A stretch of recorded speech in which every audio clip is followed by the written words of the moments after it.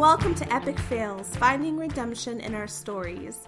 I'm your host, Brittany Rust, and today we have on the show a good friend of mine. Her name is Lindsay Barnett, and not only do I think you'll like her, but I think many out there will be able to relate to her story. But before we jump in, I have some exciting news to share with you all today. I am thrilled to announce that I have signed with Baker Publishing and Chosen Books to write 2 books, and the first one, The Untouchable Myth, will release next year in 2018. In the book, I share my story, which you heard in episode 1, and a valuable lesson I learned in the journey. That to really flourish in life, you have to be willing to admit weakness. You can learn more about this new endeavor by heading over to my website, www.brittnyrust.com. Okay, so let's talk about Lindsay, because she is fabulous.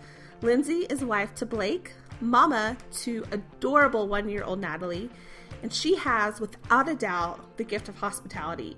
I think I've spent more time at her house than anyone else's, and that's because her home is cozy, the food is yummy, and the company is truly enjoyable. Lindsay struggled with an eating disorder for many years and was on the brink of divorce before God got a hold of her life. But let's hear it from her.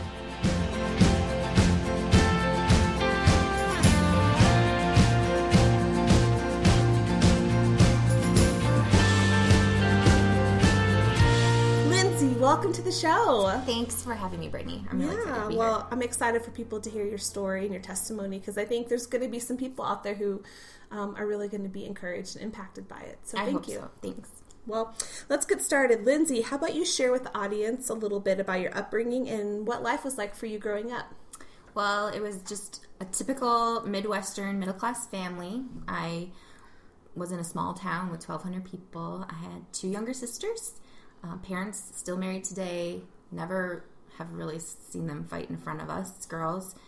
Catholic, went to church every Sunday. We're very involved. My dad actually made me be a lector and read in front of the congregation many times. And I went through the whole catechism class. So I did everything you're supposed to do. Yeah. But our family probably never really talked about God or Jesus any other day of the week. Mm-hmm.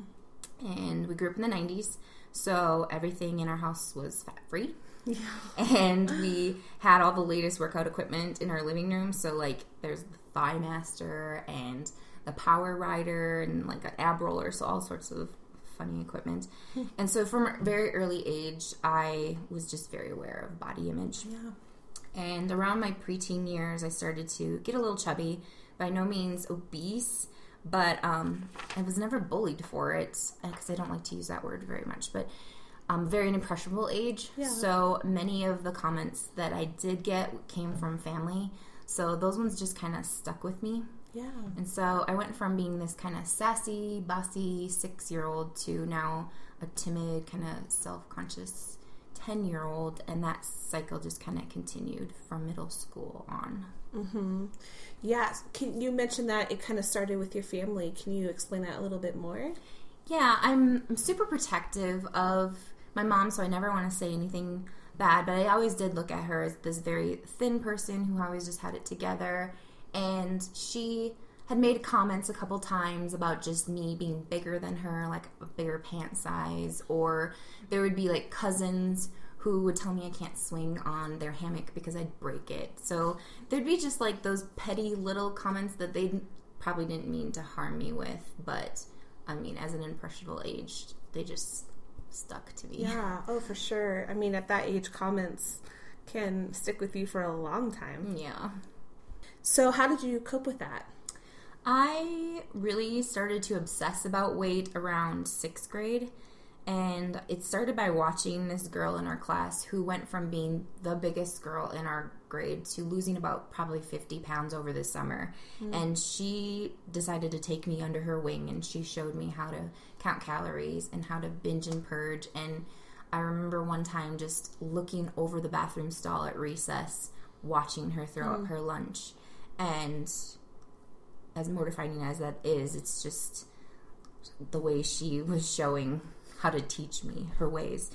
And so on top of that, I decided to add some obsessive working out to speed up the process. And so I just remember several times where I'd skip breakfast and I'd skip lunch and I would go to volleyball practice, and then I'd eat something little for dinner just in front of my parents so they knew I was eating something. And then I'd go down, my room was down in the basement, so I'd go and I'd purge, and then I would run our basement stairs, which there were 13 of them, and I would run for the entire Spice Girls CD. And that's probably like 40 minutes. And there'd be several times where I would just have to lay on the floor and try not to pass out. And so I dropped something like 20 pounds in less than 2 months as a kid. And my mom pulled out a scale and she told me to step on it. And she said, now that's enough. She said, you look good and all you have to do is maintain now. And so I heard no concern in her voice. All I heard was, you look good.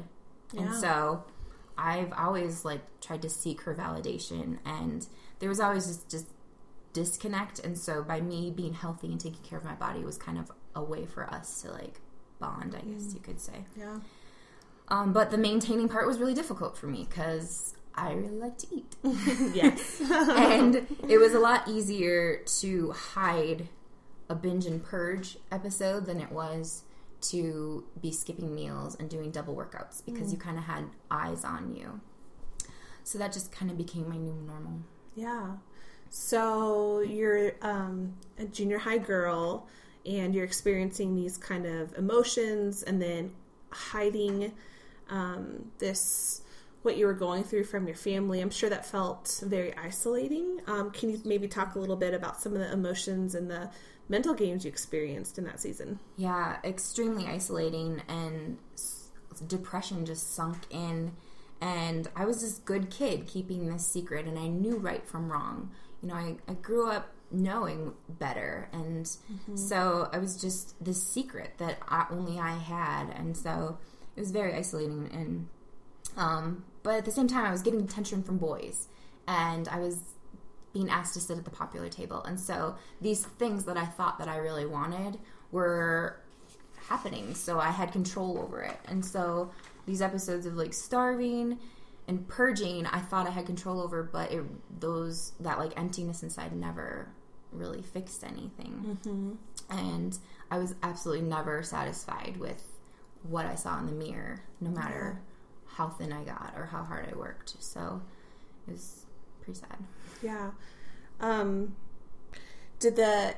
So you don't feel like the eating disorder really did fix anything for you? I mean, you saw some outward advantages, but inwardly it just didn't fix anything that was going on. No, it was just kind of like this tumultuous like cycle of like, okay, I am going to work really hard and get really thin. And as soon as I got as thin as I possibly could be, that empty like feeling that you have like was still not satisfying, and there was always something more and something else to obsess about. Well, maybe something else to seek validation for. Exactly. Yeah. So what happened next? You go into high school. Did you carry that on into high school? Yeah, so the summer before 11th grade is kind of my rock bottom, is what I would call it. I was starting to drink and party, and drinking actually makes you gain weight. So I had this like super depressed summer of just like self-pity and like no self-worth. And while I knew I would never follow through with it, I always thought like, well, if I left this world, would anybody care? So there was always that thought of like attempts of suicide, but I knew I wouldn't follow through. It was more for just like attention kind of thoughts, I guess. But that summer, MSN Messenger was the new thing, and this was way before Facebook or any social media. And so I would stay up super late, and I was looking for that validation from other teens in these teen chat rooms, but most of those conversations actually would make me feel worse. So I thought I would give some of the Christian chat rooms a shot. When you say it made you feel worse, in what way? Well, there's just, you never know if you're talking to a teen, first of all. So the conversations always led to something very inappropriate, like what was I wearing as, I don't know, how old was I? A 14, 15-year-old girl. So those kind of things just give you this icky feeling, and yeah, they never saw a picture of you, so it was just this chatting of like, oh, I love you, kind of. It was just disgusting. It's weird. Yeah. So creepers. Yeah, so I was hoping that the Christian chat rooms had something better to offer, and I started talking to B Barnes 84, and he started talking to me about Jesus, and he had just returned from a mission trip from Jamaica, so he was just on this spiritual high. He had all these words of, like, encouragement and how I can have a relationship with Jesus and how he thinks I'm beautiful, and he just started to pour scripture into me. I think he, like, was talking about Song of Solomon's and all sorts of things that just made me, like, open my eyes. And so we chatted a couple nights, and then I was saved. And he helped with my salvation, and I just started to get to really know Jesus at that point. Yeah. And our chats kind of turned into several hour-long phone conversations, which had a $350 phone bill one month. I'm sure your parents loved. Yeah, that was not a good conversation. But I just fell in love with this B Barnes 84. And he's now my husband of almost 9 years. And so that's another story. But my mom also saw this change in me. And so her and I just started conversations about our faith. And we started going to women's conference, and we would go to this tech thing, which is Together Encountering Christ, and it was the most amazing, like, bonding experience. So we truly became, like, best friends during that season. And so we were just bonding on a whole new level, and we never even talked about our weight or any kind of diets. So it was really amazing. Yeah. And so Blake and I, we had that long-distance relationship until I finished college. And then I moved to Georgia to be with him while he was finishing up his college. And we moved in together. We started to fall out of church. And sin kind of started to wedge its way into our relationship. Yeah. And so we were having sex before marriage, and we completely stopped praying together. And we were just fighting all the time, and my insecurities really resurfaced at that point. Yeah. And so I was notoriously a yo-yo dieter, and so I gained something like 25 pounds when I moved to the South to be with him. And I was thinking constantly about wanting to purge. And I never gave in because I promised myself that after I met him that I would never do that again. And he was so aware of my past, and he just wouldn't let me go there. So he was an encourager during that part, but at the same time, he and I were both the issue for each other because we just felt a lot of guilt with the sin that we were living in. And so he proposed to me 6 months after I moved in, and we just planned a wedding really shortly. So we just really wanted to move that process along as fast as possible. Yeah. So kind of going back a little bit, when you made that decision to follow Jesus in high school, you then were able to move past the eating disorder. Did that stop for you? It really did. Like, it was a lot of healing, and it took a long time, but my self-image was all wrapped into God's love for me. So every time I had moments of weakness, I turned to scripture, and Blake led me through that entire, like, weak moment in my life. Yeah. So I was just falling in love with this idea of Jesus, but I was falling in love with the man who was introducing me to Jesus. Yeah. So. And perhaps that emptiness started to go away because you were being filled with Christ. Absolutely. Yeah. Yeah. So you guys, you moved to the South to be with him. Mm-hmm. You were living together, and then he proposed, and you got married. Mm-hmm. But things had started falling apart, correct? Yes.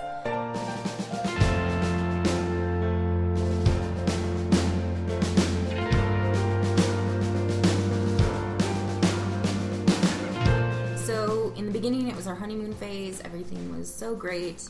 And we tried looking for a church around Georgia, but we just kind of never really found the perfect fit. And I was struggling in my career, and so I really only made friends with some of the waitresses and bartenders that I was working at a steakhouse with. So Blake saw how unhappy I was, yeah. And how much I was really missing my family and my friends. So after his graduation, we moved to Minnesota. Which is where you're from. Which is where I'm from. And he got a job in what I like to call a fraternity. And he was making way more money than any 20-something-year-old should ever make. And all of his work friends were these single guys who they would stay out late after work. And so I just reconnected with all of my single girlfriends, and we kind of just basically led our own individual lives. And we would reconvene like on a Sunday to watch TV. So our marriage was really great. And at that time, my insecurities were just becoming at an all-time high. Yeah, would you say it kind of goes back to missing out on connecting together at church and through prayer, and just that kind of started to grow apart? Absolutely. Yeah. Like we had the way we met and how connected we were through Christ was completely gone. We were totally two different people. I became this jealous person, and I would question him with any female he was around. And I started trying to seek attention from other men when I would go out to nightclubs with my girlfriends with no intention of cheating on him, but just wanted some validation and just let it get to the point of flirting. And we were just being so selfish. And I threatened divorce twice, but there was just no Christ in our life. And it was just focused on ourselves and how were we being fulfilled individually and not caring about one another at all. Yeah. So you guys were kind of living these separate lives.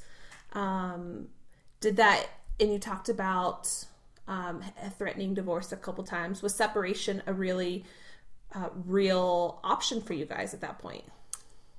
In my head, it was never really something I wanted to go through. It was more of just a threat to get his attention, I think. Yeah.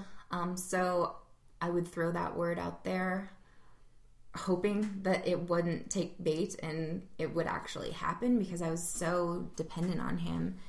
But there were just a lot of moments of just, is this my breaking point? Yeah. I know, I think the rock bottom of that part of it was when he was out on a business trip and I had my first anxiety attack, and I actually called 911 because I thought I was having a heart attack. So I was so worried about what he was doing that it was physically affecting me. So it was just, I wasn't being a perfect wife, but the man I fell in love with was not the person I was married to anymore. So it was just this hard season that we were working through. Yeah. Can you talk a little bit about the hardship of that for you, and maybe some of the things that you were experiencing and some of the thoughts that were going through your head at that point? You talk about insecurity and wondering what he was doing, but maybe really share with, because there's some people out there who are probably maybe experiencing the same thing right now of separation. And what was that season like for you? It was rock bottom, right? So it really was. For me, it was just the insecurities constantly resurface when I am not being validated and when Christ isn't in my life. So I was really just trying to get his attention, trying to wake him up and be like, I need you, I love you, I want to make this work, but you're gone. So just a constant like I said, the jealousy and all these things that I never thought were in my personality traits were such a high. And so it was like, am I not pretty enough? Am I not thin enough? Am I not a good enough wife? All these doubts start to consume you. Yeah, for sure. What perhaps got you through that? So you guys didn't get a divorce. Let's start there. Right. What happened next in your journey? So Blake had some job opportunities that would require him to move out of state. And so at first I was completely against that. And I thought, well, he can go and I'm just going to stay here in the comfort of the people I know. My family, my friends were all in Minnesota. So I was going to stay. And that was something I had to just come to terms with. So I actually just held on to starting to pray again. And it had been a really long time. So I was just praying, God, what am I supposed to do? Yeah. And the Holy Spirit shook me, and I really heard loud and clear that I needed to save my marriage. It was such an amazing experience where I reluctantly wanted to stay behind, but I was just being pushed, and I was told, just follow your husband because he wanted you to be happy and move to Minnesota, so now it's your turn to move and fulfill whatever he needs to do. So we just packed up and we moved into a tiny loft in Denver, and we had nobody but each other. So we had to kind of start all over again and rely on one another. And so within a month, Blake got asked by a coworker to go to church, and we just decided to give it a shot. And it was this old barn at the back of a theme park. And so the first sermon was about tithing, so the guy who invited us was mortified. Yeah. But, I mean, as awkward as it was, we were like, well, we'll give it a shot again because the music was great and it was kind of a fun vibe. So we went again, and then they started this marriage series. And from that, it was just like, we just dove right back into church. We started praying together. We started serving together. And it was just this falling back in love because God was in our life. It was just this amazing thing. So yeah. And so you're at that point, your marriage started to transform, and talk a little bit about what that looked like. What was some of the maybe conversations or healing that had to take place in that season?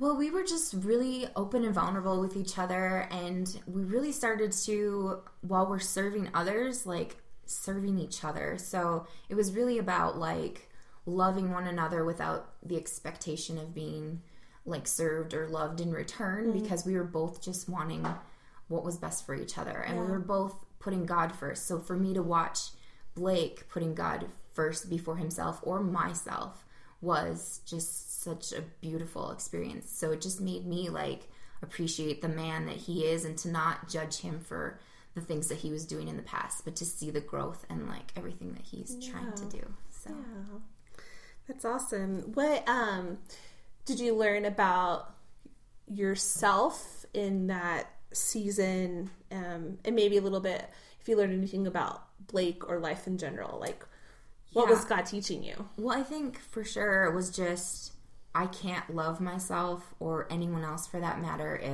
if God isn't my number one. And I know that like the enemy always tries to sneak in, and he still tries to like attack me with those insecurities that I have, whether it's like me looking in the mirror and not happy with all the baby weight I didn't lose, or for like that always feeling of being uninvited by friends or whatever. So that's where I see those attacks. But now I know to just instantly like rely on God, and he's going to take that all away. And so it's just been like this beautiful like peace that has come into my life, and I know that I am beautiful, and I know I'm a good wife, and I'm a good mother, and a good friend. So and just, sorry, I get emotional all the time, but watching Blake put God first, and to pray over my daughter now is amazing, because I want her to feel beautiful and know God loves her. So to see my husband praying those things over her is just beautiful. Yeah. Sorry. I'm sure it's one of the most beautiful things. I mean, I can't wait, so. Yeah. Make sure a little love tank full. Oh, yeah. You don't know, I don't think you know what love is until you have a child, and then when you know Jesus' love for you, it's on a whole new level. So.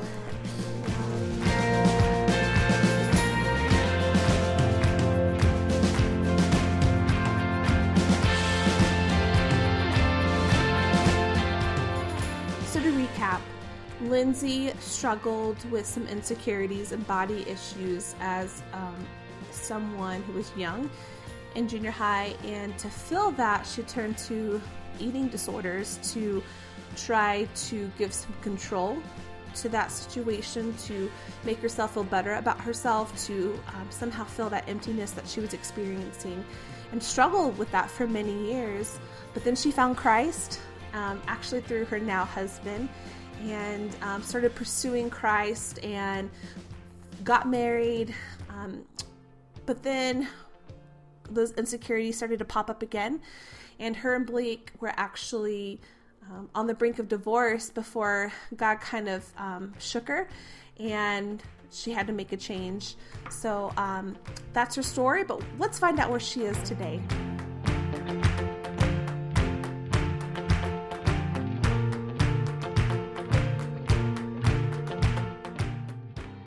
So today, Blake and I are in a really good season. We have our 1.5-year-old daughter, Natalie, who keeps us on our toes. She's so cute. She's a spitfire.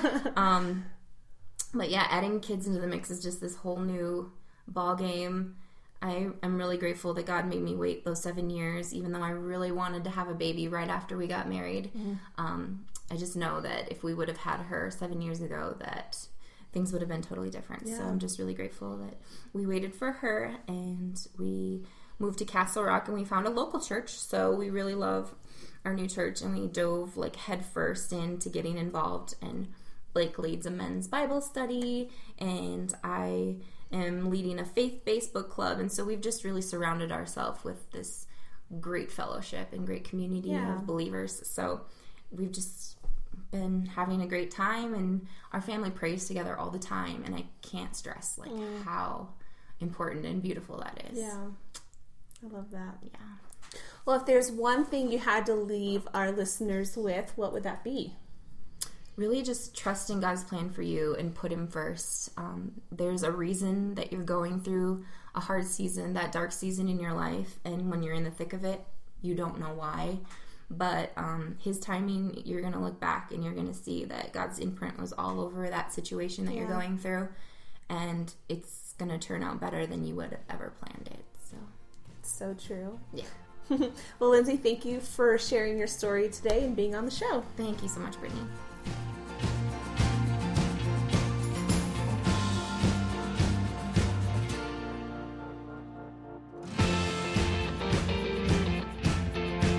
Today you got a peek into the story of a person who went through a difficult situation, one many might relate to. If you do, and even if you don't know what that situation is like, but perhaps you can relate to some of the feelings, be encouraged to know that your story doesn't end with the difficult situation.